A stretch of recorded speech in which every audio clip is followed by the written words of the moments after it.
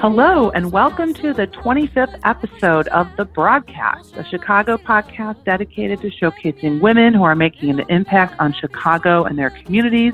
And for those who are returning as listeners, welcome back, and thank you so much for your continued support. If this is your first time listening to The Broadcast, welcome, and we're really glad you found us. All of this is possible because of you and our amazing sponsors and partners like Evolve Her, which is Chicago's first creative co-working space and event space for women, The Insurance People, a women and minority-owned agency focused on small business health insurance, individual health insurance, and Medicare supplements, and our regular podcast home, 1871, which is Chicago's premier hub for entrepreneurs, innovation, and technology.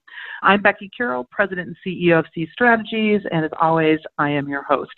Now, for regular listeners of the show, you might notice things are a little different today, and it might sound a little different because usually we record live and in person at our 1871 podcast studios. But today we're doing our first virtual recording of the broadcast via Zoom, as we've all had to kind of switch to a new normal given the COVID-19 crisis and all trying to find creative ways to work around it. So here we are.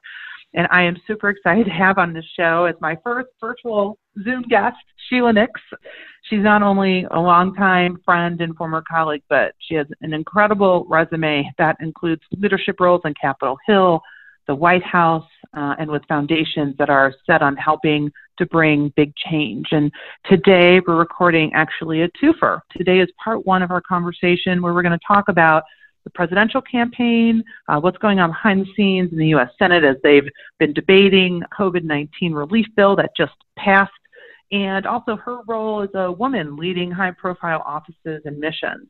Part two of this interview will focus on what I like to call her day job in the middle of all the other things she's doing, which is primarily centered on expanding mobile voting to the masses here in Illinois and across the country. And that would come in really handy about now. So, Sheila, welcome to the show. Thank you. And so I'm just going to, tick off a little bit of background here about you, about all your years in public service and foundation work, so people have a little bit of background. And it's a lot, so everyone will just have to bear with me for a moment. So you spent many years on Capitol Hill serving as the chief of staff to U.S. senators, including, I believe, both Kerry and Nelson.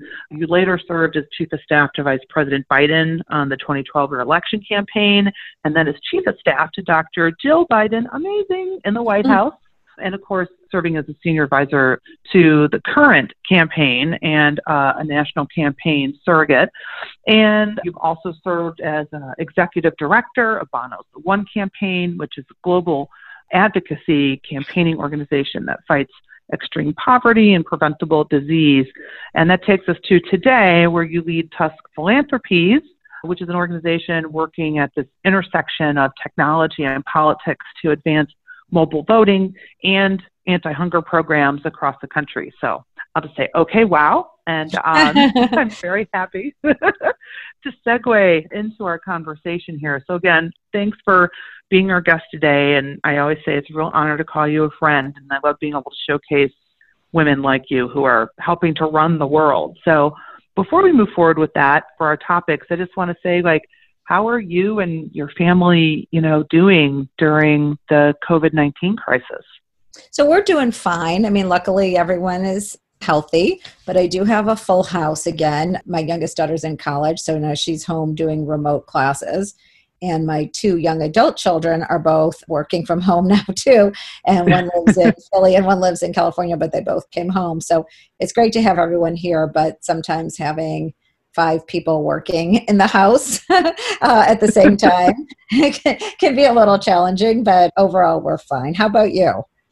Good. Oh, we're doing really well. We also have a full house between my husband and I working full time and our 2 kids, 6 and 2.5. But we're making it work, and I'm sure you feel the same. We're both in fortunate, lucky positions to be able, I think, to weather through this. And I know you are doing all we can to support others who may not be as fortunate. So we're in a good place. So we've known each other, I think 14, 15 years or so by now. And, while I feel like I know pretty much everything about your story, what I don't actually know is how you got your start in politics. So what kind of led you to this space? So I graduated from University of Chicago Law School, and I moved from Chicago to DC, and I was working at a law firm, Arnold and Porter. And in part, I chose them as a law firm because a lot of the lawyers there had kind of gone in and out of public service and government. And I thought that might be a good place for me in Washington. So while I was there, after I was there a couple of years, one of the partners I worked with was serving as outside general counsel to Bob Kerry's presidential campaign in 1992. And he asked me if I wanted to take a leave of absence and be in-house counsel. And I did for a couple of reasons. One, I thought it sounded really interesting, but also Bob Kerry had been governor of Nebraska when I was a college student at Creighton University. So I knew of him and liked him. And so I made the move from the law firm to the presidential campaign with like a 66% pay cut, which my parents couldn't understand what I was doing. So I started on his campaign. And then when his campaign ended, I went back to the law firm for about 2 months, and, I wasn't happy doing that. I mean, having been part of kind of something like a campaign where you meet so many people and you're part of a larger community, I felt like going back to the law firm was a little isolating.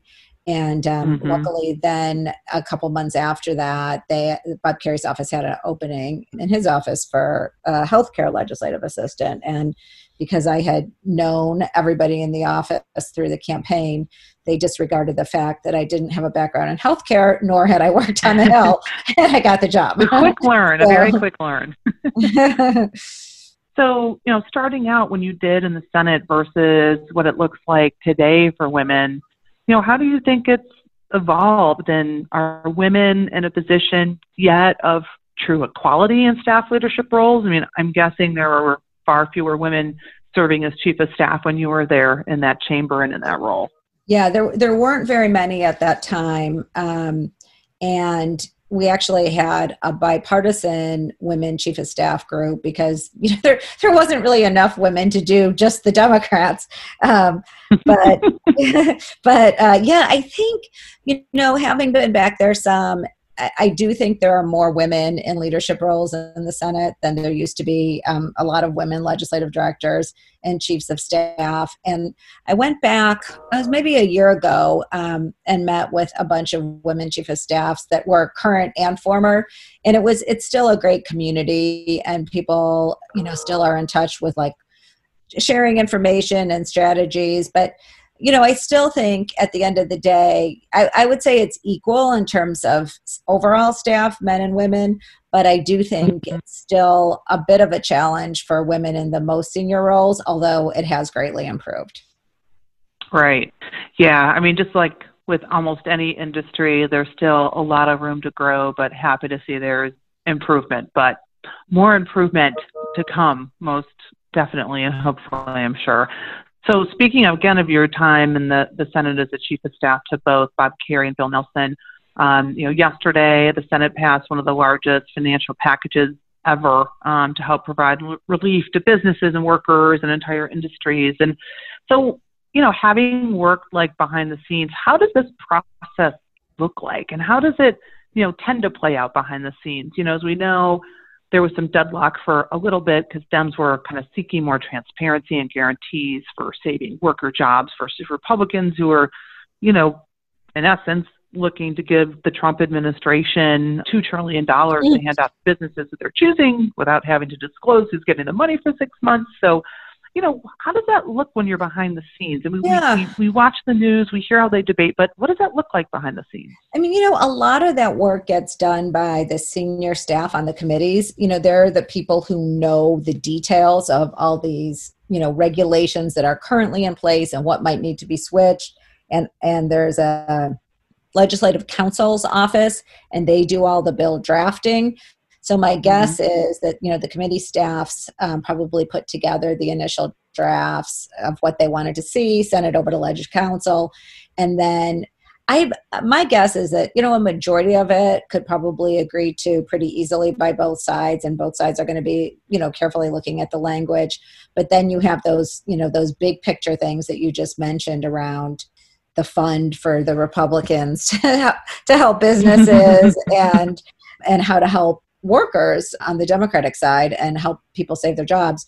And some of those kind of at the end of the day have to get filtered up to the senators or the committee staff. I mean, the Senate chairman, and then they had to obviously, go back and forth with the White House. So I think a lot of work for everyone involved, and, a lot of the kind of behind the scenes work of the senior staff there probably goes unnoticed, but couldn't get done without them. And even now in the time of not having a lot of bipartisanship and having a situation where our politics are so polarized, in a lot of cases, the committee staff have worked with each other for a long time, and sometimes the Democrats are in the majority and sometimes the Republicans are, so they go from being in charge to ranking members back and forth a few times, but usually those relationships are pretty solid among the staff. And so my guess is the bulk of the work that had to get done was started by them.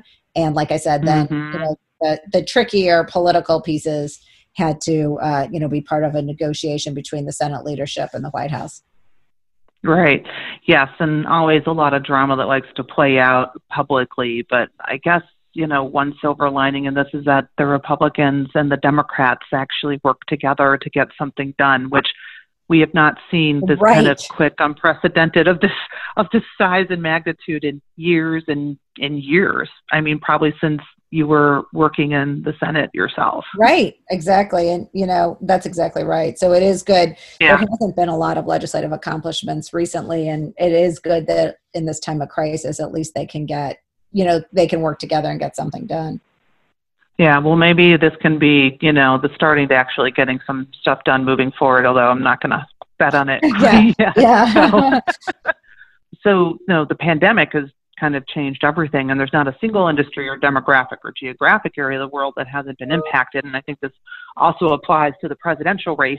It's sometimes hard these last several days and couple weeks to remember there's actually a presidential race going on. So I know. How do I know it's kind of disappointing, but still, we have to focus on, the big picture right now. But how do you view this impacting the state of the race in regard to, both the Democratic primary as well as, the general in November?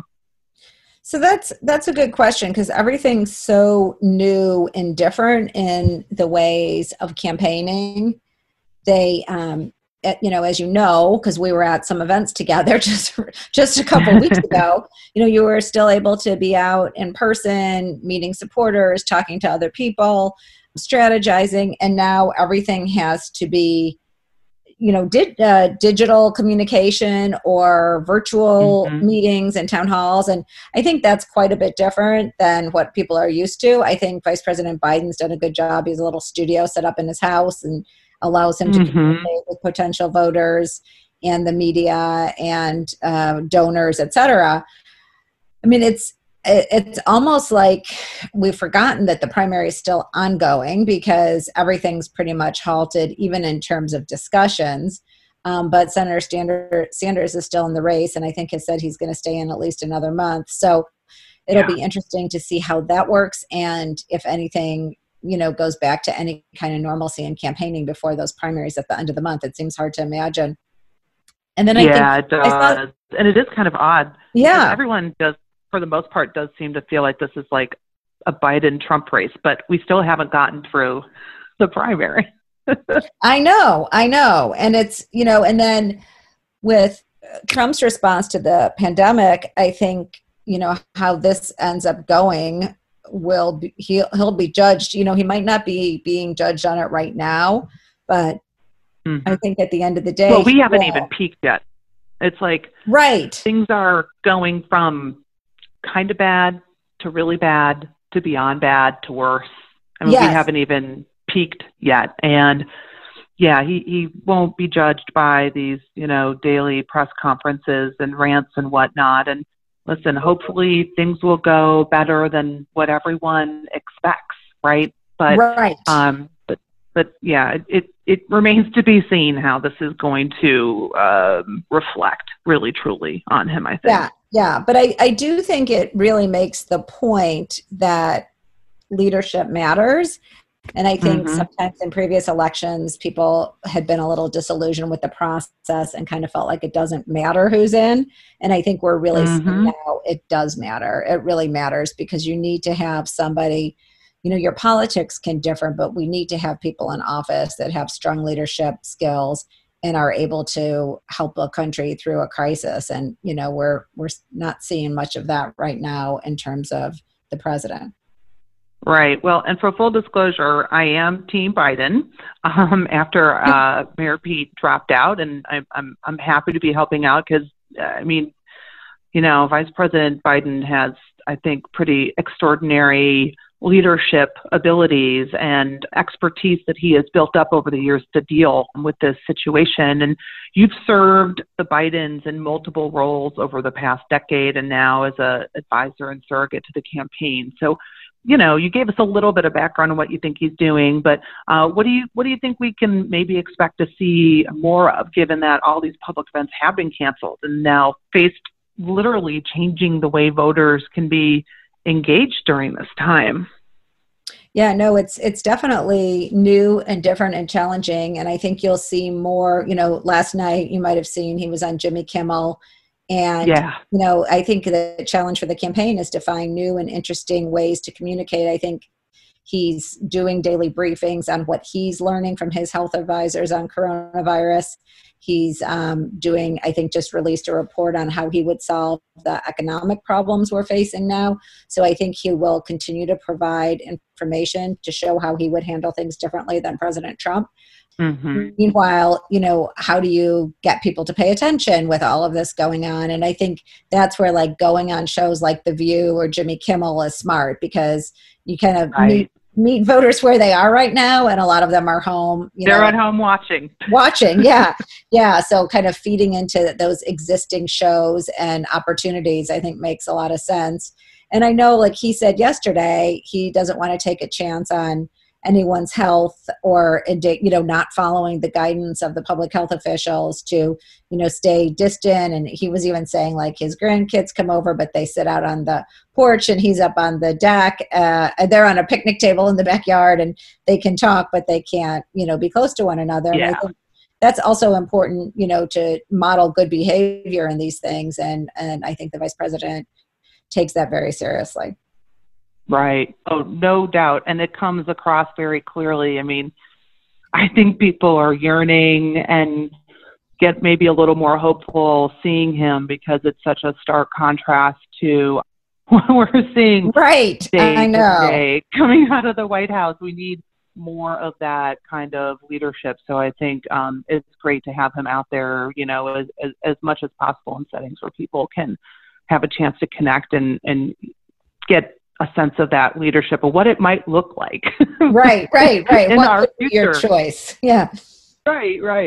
I was going to say that, I think another thing about this crisis, it's really starting to help show the really deep cracks that we have in our society, whether it's healthcare system, our economy, the widening inequities facing marginalized people in our country. So do you think that maybe in some way, if there is a silver lining, that this crisis, especially given the work that you've done with groups like the One Organization and Tusk Philanthropies, do you think this might help to change the narrative or conversation in some way around these really deep-seated inequities that exist throughout our society? I do. I think one of the things that this crisis has shown is that everyone's impacted by these kind of things. It doesn't matter what your race or ethnicity is. It doesn't matter what your job is, and we can only solve it by everybody working together.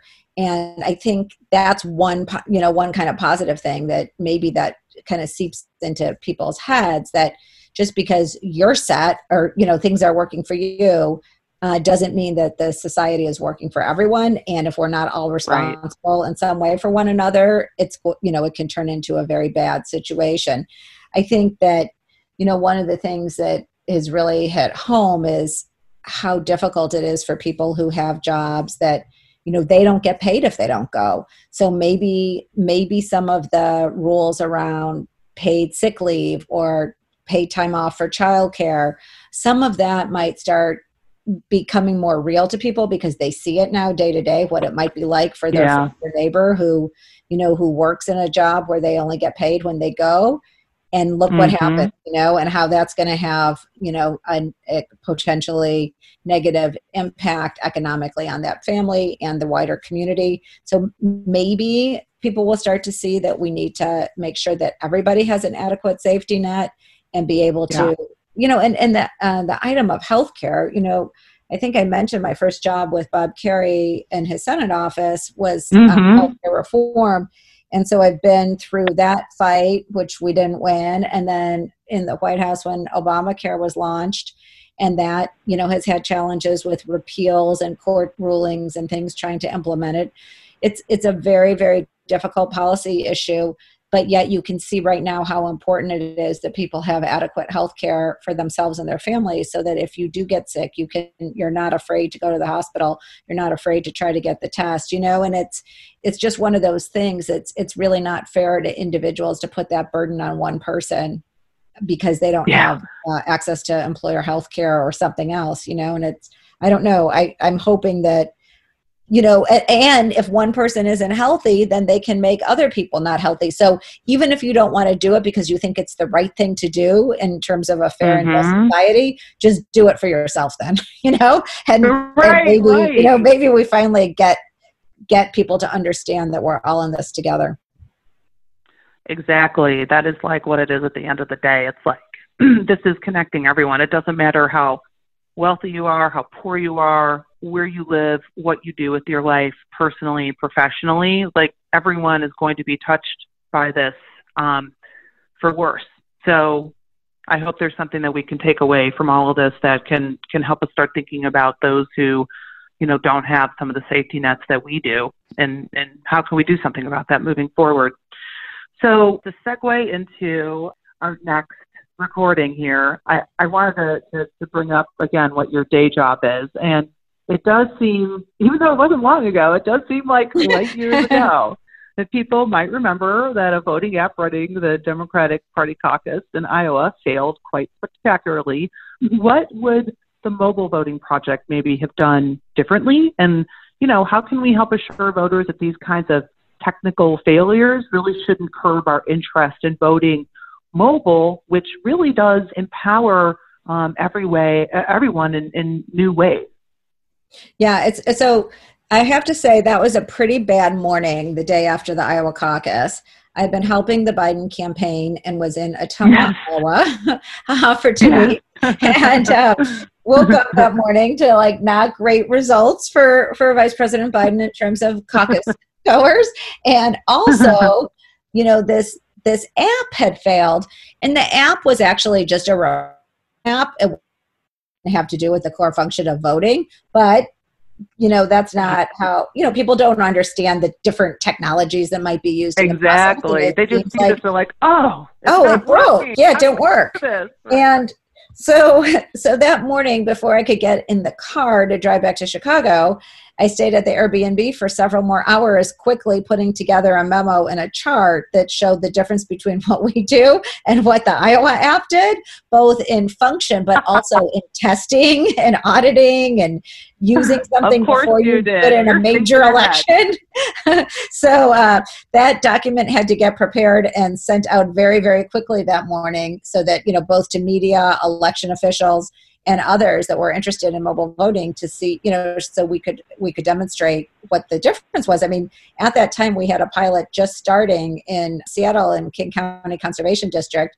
And so we quickly had to get that to them so they could put it up on their websites. So yeah, it definitely the big lesson is, you start small, you have to test it, you have to retest it, you have to audit it. And I don't think any of those things happened in Iowa. Right, clearly. So on that note, I want to say we came to the end of our first of the twofer. And if you want to learn more about Tusk Philanthropy's work on the mobile voting project, You'll have to tune in to part 2 to listen more to Sheila Nix on our next episode of the broadcast, episode 26. And I want to thank you, Sheila, for making the time to share some great insights on the presidential race, the process, politics, women, and their roles in this industry, so to speak. And I look forward to having you on for part 2 of this conversation, where we are going to focus on mobile voting and what it all means. As always, the broadcast is brought to you by C Strategies, a strategic communications and public affairs firm bringing passion and veteran experience to help our clients meet their business goals. Thank you again to our sponsors, Evolve Her, the insurance people, and our podcast host, at least the old normal, 1871. Broadcast is produced and edited by Tweed Thornton. Additional editing provided by Nicholas Fedora. Music by Christy Bennett's Fumi Gypsy Project. To learn more about C Strategies and the broadcast, you can find us on Facebook and Twitter at C Strategies CHI. So come, let the waltz